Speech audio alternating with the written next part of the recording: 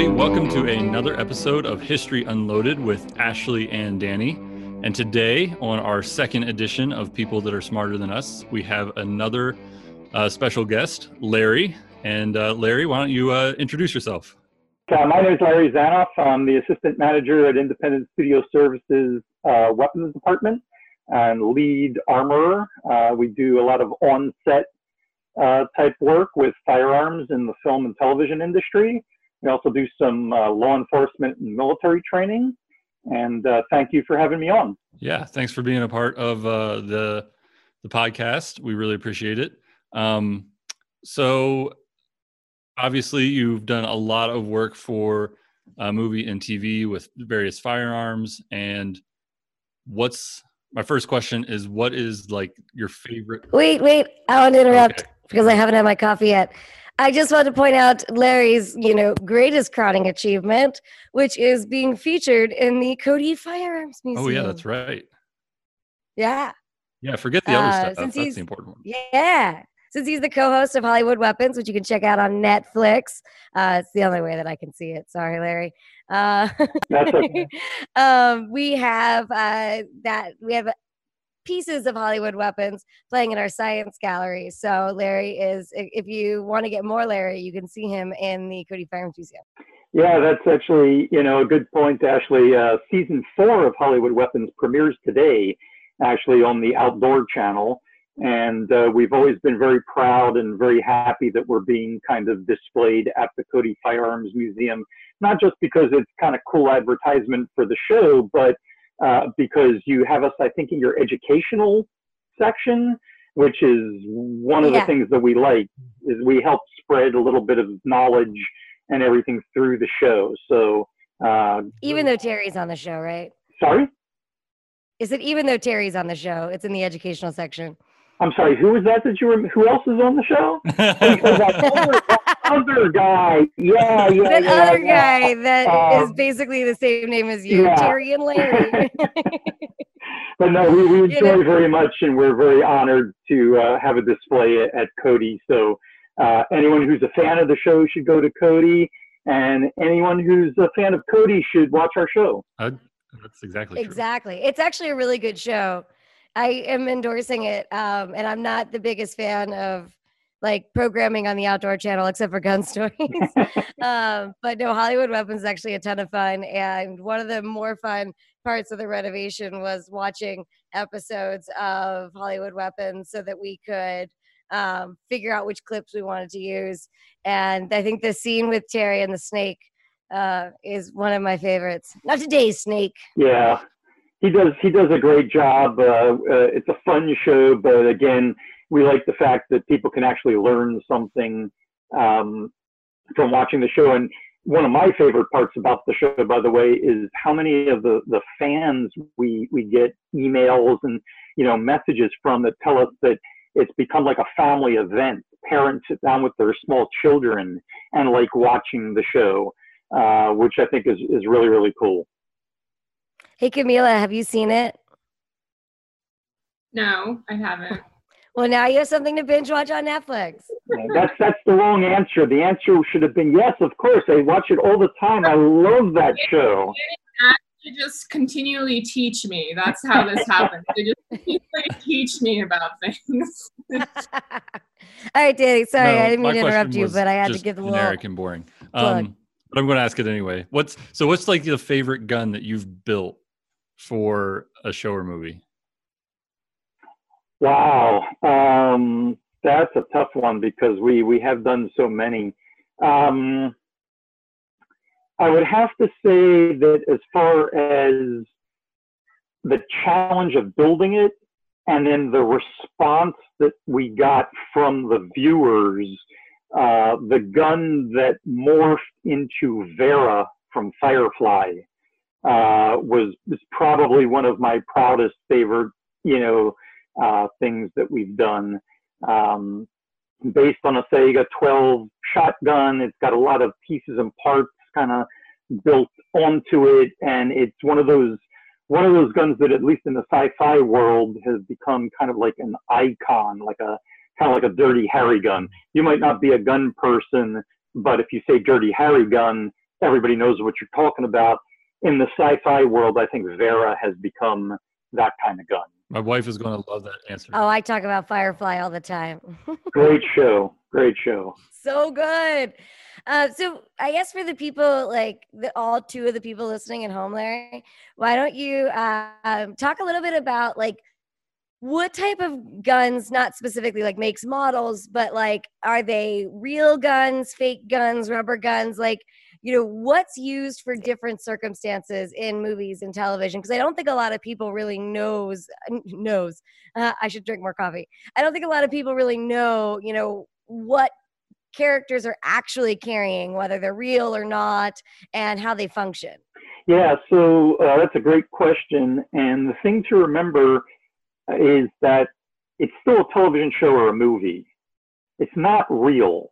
So basically, when you're watching something up on the screen, we're creating an illusion. If we do it right, it looks real, but it's still make-believe. It's an illusion. So when you're dealing with firearms, if you see actual muzzle flash and shells ejecting and all that, it's probably a real firearm that has been converted to use blanks. And that doesn't stop it from still being a firearm. Legally, it is still a real firearm. We have to, you know, follow all the rules and all the regulations, but it's firing a blank. If you see a detective, let's say, wandering around a police precinct and his jacket's open, he's got a belt with a holster and a gun in it, that's probably a rubber or a replica. There's no reason to actually have the real gun on set if you're never drawing the gun or you're never firing the gun. Unless, of course, the actor, him or herself, want it there. Sometimes they like it. They like to feel the weight of the gun. It helps them, you know, in their method acting. So by and large, when you see one gun on screen, it's probably actually part of a family of guns. We did one film, for instance, where there was one character with one gun throughout the entire movie. 2.5 hours of one guy with a gun. There was actually 6 to 10 of those guns out on set every night because there were 6 real blanked ones. There was a couple of rubber ones. There was a few replica ones. There's specialty props that are made for when we do a stunt with the gun. There's different levels of blanks, and each gun has to be tuned to a different level. And those are all things that have to happen in prep. You can't just kind of swap things around at the last minute on set. So there's always a lot more of a deeper background to things on set than the public actually sees when the program comes out. Interesting. And I don't know if anybody's really seen, I mean, other than when we had rubber guns in the CFM that you guys supplied for our Glock exhibition, but I've been out to Independent Studio Services in California, and those rubber guns are like so realistic. It's kind of unreal. Again, it's an illusion. You know, we have technologies that we've developed for film and television to where, you know, on screen at least, it's almost impossible to tell the difference between the rubber gun and the real gun if it's done correctly. And we kind of pride ourselves on doing it the best that we can, and we've been pretty successful so far. So I have a question about like the decision-making process for like what guns you use. You know, in some shows you watch, you kind of like, you get this time period, you get all that, and you kind of, the guns that show up are kind of what you expect. And then in others, especially in sci-fi, you know, you mentioned Firefly, you see some props that are guns that you might not expect, like guns built from something weird and obscure and historical, or that. So is that up to you guys to decide as like the prop house, or is that down to a director saying, I want to go for this certain look, and then you think of a gun? Like, how does that process work to end up where these guns that sort of seem, as for me, the viewer, seem a little bit off the wall, that to end up in these shows? So we have this giant dartboard, and we start the process by throwing a dart. You know? No, actually, there's quite a bit of thought that goes into all these things. One of the challenging parts about the television and film industry is how every single project is different and unique. And that could even be within a television series. Let's say each episode becomes unique unto itself.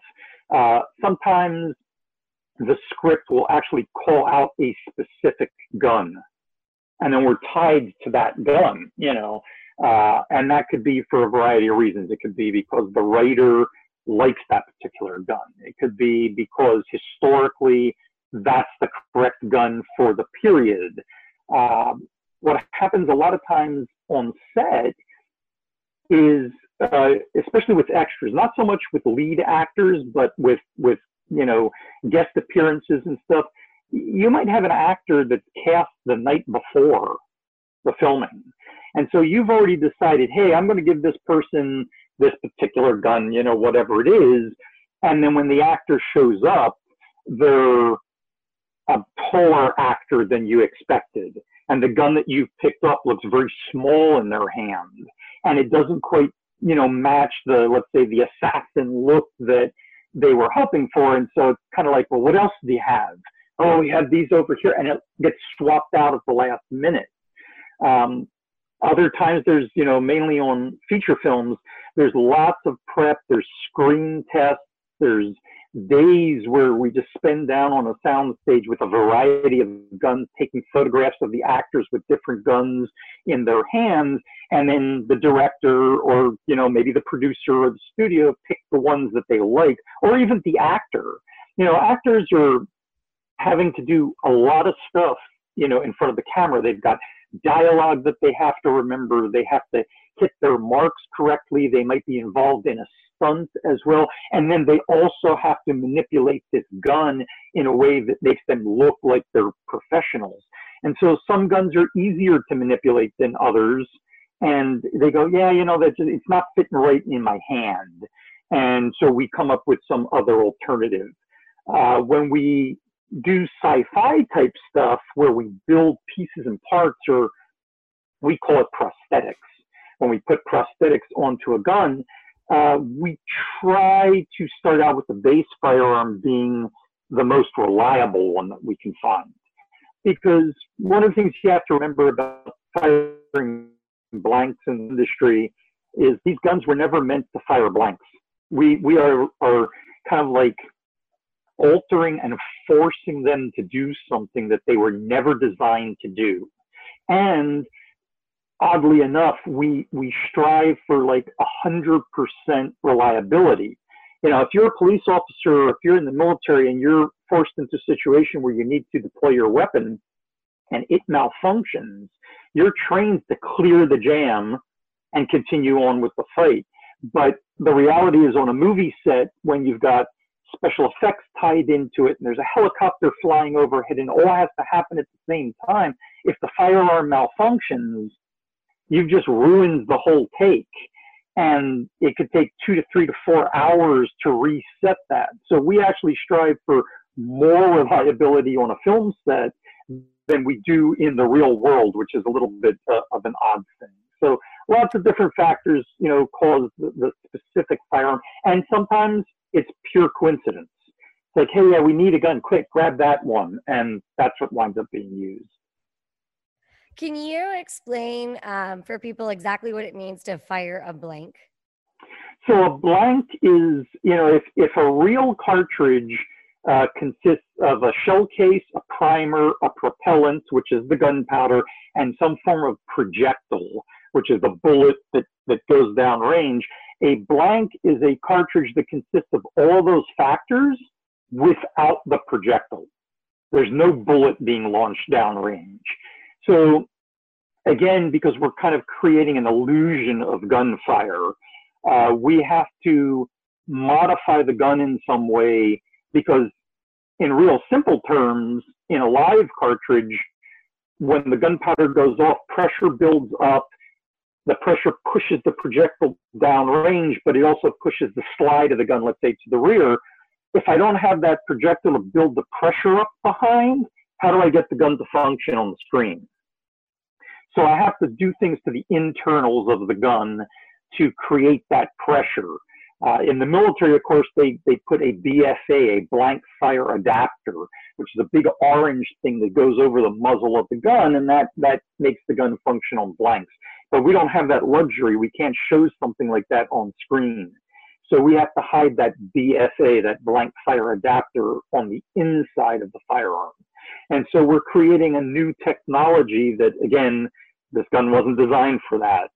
And we have to, again, strive for as much as we can to 100% reliability. Well, and blanks are still kind of dangerous though, right? In terms of like positioning of the actors and making sure that they're not too close to the end of the barrel. Yeah, I mean, there's a lot of what goes into what's called gunfight choreography.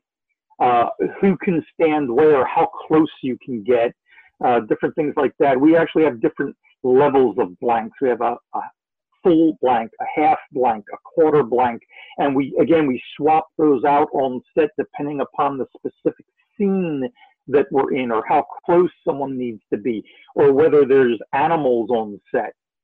In Westerns, there's always, horses around, and so we have to have a different sound level to the blanks, and then a lot of that gets added in post-production, where we'll go out with the gun and fire it live and take that sound bite and then put it into the soundtrack of the film. So do you find like working with all these firearms and like essentially, being on set is almost like all the prep that would go into like a range day plus a lot more? Do you find that like when you get home from work, are you like, all right, I'm glad to be like done with guns for the day? Or are you just as willing to like, you know what, hitting the range for an hour sounds fun, like I'm going to go do, like, is that something, does it sort of take away or add to the interest? Well, everyone who's gotten into this firearms in the film industry, if you will, gets into it because they, are enthusiastic about firearms. And we have people that come in from all walks of life. We have people from the gun world that drift into the film industry. We have prop people who decide to specialize in firearms. So we bring kind of an eclectic mix of people together. A typical day on set can be anywhere from 12 to 16 hours. So there's not much time when you get home to, oh, let's go out to the range too and just kind of relax. And I think like any industry, like any job that you get into because it was your hobby and you want to turn it into a career, there is a little bit that gets lost because it becomes a job. It's work, You go to the range and you take 3 firearms out and one of them isn't working right. You can still enjoy yourself with the other 2. If that happens on set, that's a big problem because it's not just you and your firearm. There's a crew of 250 people and they're spending a lot of money from the studio. Time is money and things like that. So there's a lot more pressure involved.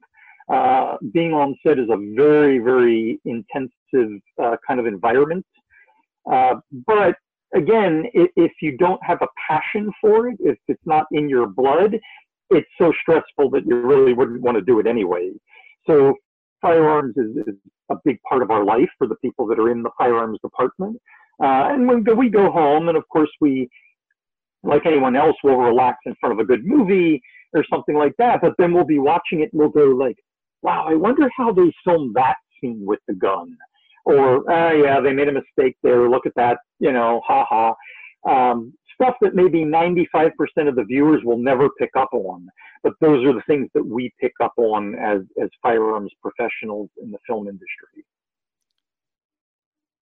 I was just thinking when you said that about like all the people that sit on their couch and they're like, pah, this gun is wrong and this could never happen. And that. Hey, and I think the moral of the story is give the Hollywood people a break, man. Yeah, and that's kind of one of the things that we deal with a lot. And I will say that mistakes are made, things happen.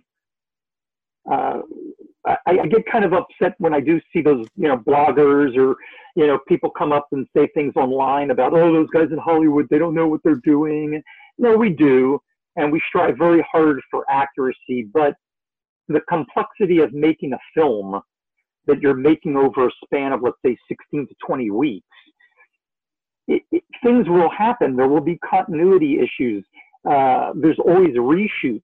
Like up to the week before the film comes out, there might be a little additional pieces that get added into it.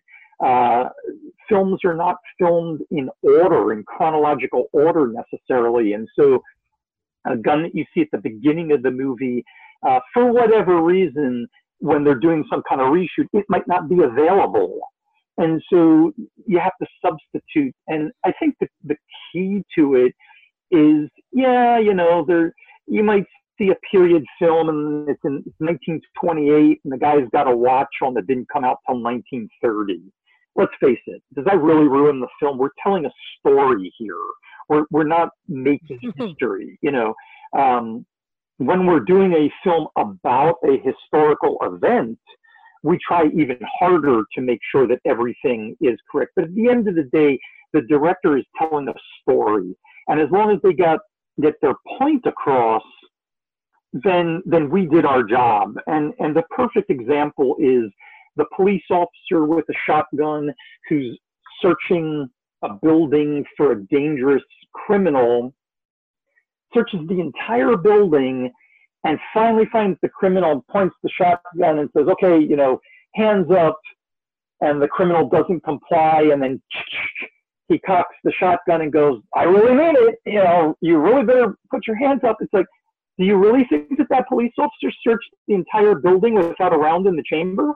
It's a dangerous criminal, you know, wanted for murder or whatever, but it's a dramatic point. They like that in film because it translates to the audience as like building tension. So there's some things that, you know, people in the real gun world, if you will, have to kind of adapt to that. It's still just a film. It's a movie. We're telling a story, and you can't take it too literally. I think a lot of this is something that the at least from my perspective as a viewer, is that films and TV have gotten better at this rather than worse. So there's the trope that they don't know what they're talking about. They don't know what they're doing. But like video games and TV and film they're trending much more accurate than they ever were in terms of like the stuff that is used in them, rather than less accurate. And there's obviously a few glaring exceptions. You know, there's a couple famous ones. And I remember watching kind of a B Western on Netflix a year or two ago that was really, really bad, but that anyways, but with I think that one of the things that is pushed that is the educational level of the viewing audience as far as firearms and, you know, historical accuracy and things like that has gotten better and better. And so their demand for more accuracy is what pushes us to try to raise the bar on a continual basis. I mean, it's an everyday type thing. We have a lot, specifically right now, we have a lot of veterans coming out of the military. And if they're watching a film about, you know, the global war on terror or conflict in Iraq or Afghanistan, they've taken part in that for real. And when they watch it, if they watch it and they go, oh, that's kind of baloney, we never had that, or we didn't do this, or that's not the way that's supposed to work, again, it kind of loses the illusion effect. It bursts that bubble. And that's the difference between a good, you know, segment of entertainment and a bad one. There's a saying in the prop world, because, you know, firearms in the movie industry are considered a prop. So in the prop world, there's a saying that if we do our job right in the prop department, you never really notice the props. They're kind of there, and your brain just kind of accepts them. But if you do something wrong, it stands out like a sore thumb. And you walk out of the film going like, yeah, I don't know what it was, but that movie, it didn't do it for me. It wasn't a good movie. Well, what was wrong with it? I don't really know. It just wasn't a good movie. And it's almost like on a subconscious level that something's telling you that they didn't have that car in 1938. They didn't have that gun in 1865 or whatever it might be. And again, that's why we strive for as much accuracy as we can, as much continuity as we can. But again, it's a movie, and nowadays the film industry is an international business. We travel all over the world, and if they decide to film a segment in LA and they continue the scene, let's say in Australia, and then they come up with a new idea while they're in Australia, you can't just FedEx the gun to Australia and overnight it to them for this new scene that they invented. And what if that gun doesn't exist in Australia? And so sometimes there are things that are unavoidable that do creep in, but definitely the educational level of the viewers is what pushes that. Back in the day, if you watch some of the old like Zorro or Daniel Boone television shows from the 50s, they're not even the right guns, and you'll see rubber bayonets on the end of the gun just kind of flopping around, and you can't get away with that nowadays, you know. So hopefully that does translate though to the viewer. Oh, what's the gun in our collection, Danny? The Springfield trapdoor that's a prop that we had Larry do something. We were trying to with, decide like, if it would take, I think, a 5-in-1 blank. And Larry, I'll let you explain what that is in a second. But if our listeners want to know what we're talking about, I think if you go to the Wikipedia page for the John Wayne version of the Alamo, there's a really good screenshot of all these guys holding what are supposed to be flintlock muskets, but if you look closely, are all actually modified Springfield trapdoors. And we have one in the collection. I'm not sure if it's one from that movie or just one from the era, but it's a trapdoor that's been altered to look like a flintlock. And up close, you can totally tell, like, this is like everything's wrong about it. But you have to look really close, even in that movie. You know, it takes a still from the movie to see what's going on there. But yeah, you know, and one thing you got to remember is, again, because of the demand for more accuracy, let's say you're doing a Western or a black powder period show, nowadays there's entire industries that make reproductions of flintlocks and caplocks and wheel locks, and the spread of black powder hunting seasons has caused a demand for a resurgence in flintlocks and stuff like that. But back in the early days of film, and I say early days, but the reality is it's all the way up into the 50s and even into the 60s, those reproductions were not available. And so one of the things that they used to do was take a trapdoor Springfield, which is a modern cartridge type weapon, and they would put rubber hammers and different things on it to try to make it look like a musket, like a flintlock. And if we used camera angles and things like that in a good way, the viewing audience, it would be so quick on screen that you really didn't notice that, hey, Daniel Boone's walking around with a cartridge gun. How did that happen? You know, it basically, it looks like a black powder musket. Nowadays, I mean, if you were to do, like, the perfect example that I love using is Michael Mann's version of Last of the Mohicans. Fantastic movie. You couldn't get away with that on that kind of movie. Everything is so accurate and so correct. And, you know, Michael Mann himself is an avid shooter, so he's aware of firearms and things like that. You can't get away with that on a project today and still have it be a successful project. But back in the day, that's all that was available. As to the 5-in-1 that you were talking about, the 5-in-1 is a type of blank that it's kind of a one-size-fits-all kind of blank. Remember that there's a lot of different cartridges that are built on the same basic case. If the length is the only difference to the cartridge, then a shorter one or a longer one, it'll fit in the gun and it'll still fire. And of course, we're not talking about semi-automatics or fully automatics. We're talking about older, like, revolvers and bolt-action rifles and things like that. You also had a situation where, until recently, you know, what kind of blanks were available in the market, let's say in 1930? Think about this. What were blanks originally invented for? They weren't invented for the movies. Blanks were invented to shoot rifle grenades off of rifles for warfare. They were used as signaling devices. So typically the only calibers that were available in blank form were military calibers. Nowadays, of course, for instance, we've created our own blank company, and we manufacture blanks as needed to whatever caliber we need. But back in 1930, you wouldn't be able to find let's say a 380 or a 32 caliber blank because the military didn't use those calibers. So that's another reason both for using, let's say, a trapdoor Springfield because there was a blank available, or creating a blank that worked for several different of these military calibers. And that's what the 5-in-1 is. It'll fit in a 45, it'll fit in a 44 Special, it'll fit in a 44 Magnum, because it's just slight alterations to the length. Cool. So I also have to give a shout out for the very intelligent, who might have been me, person that asked your Hollywood Weapons Facebook page about the siege of Jadotville, Brandon Single Shot the other day. And thank you for answering that one. Yeah. Oh, that was a great question. I mean, to be honest with you, that was thanks to Dan Ram, our writer producer. I actually didn't really see those questions. He was kind of the moderator, and he picked out the best questions that came in. Nice little film. Again, not a much lower budget film. I don't know.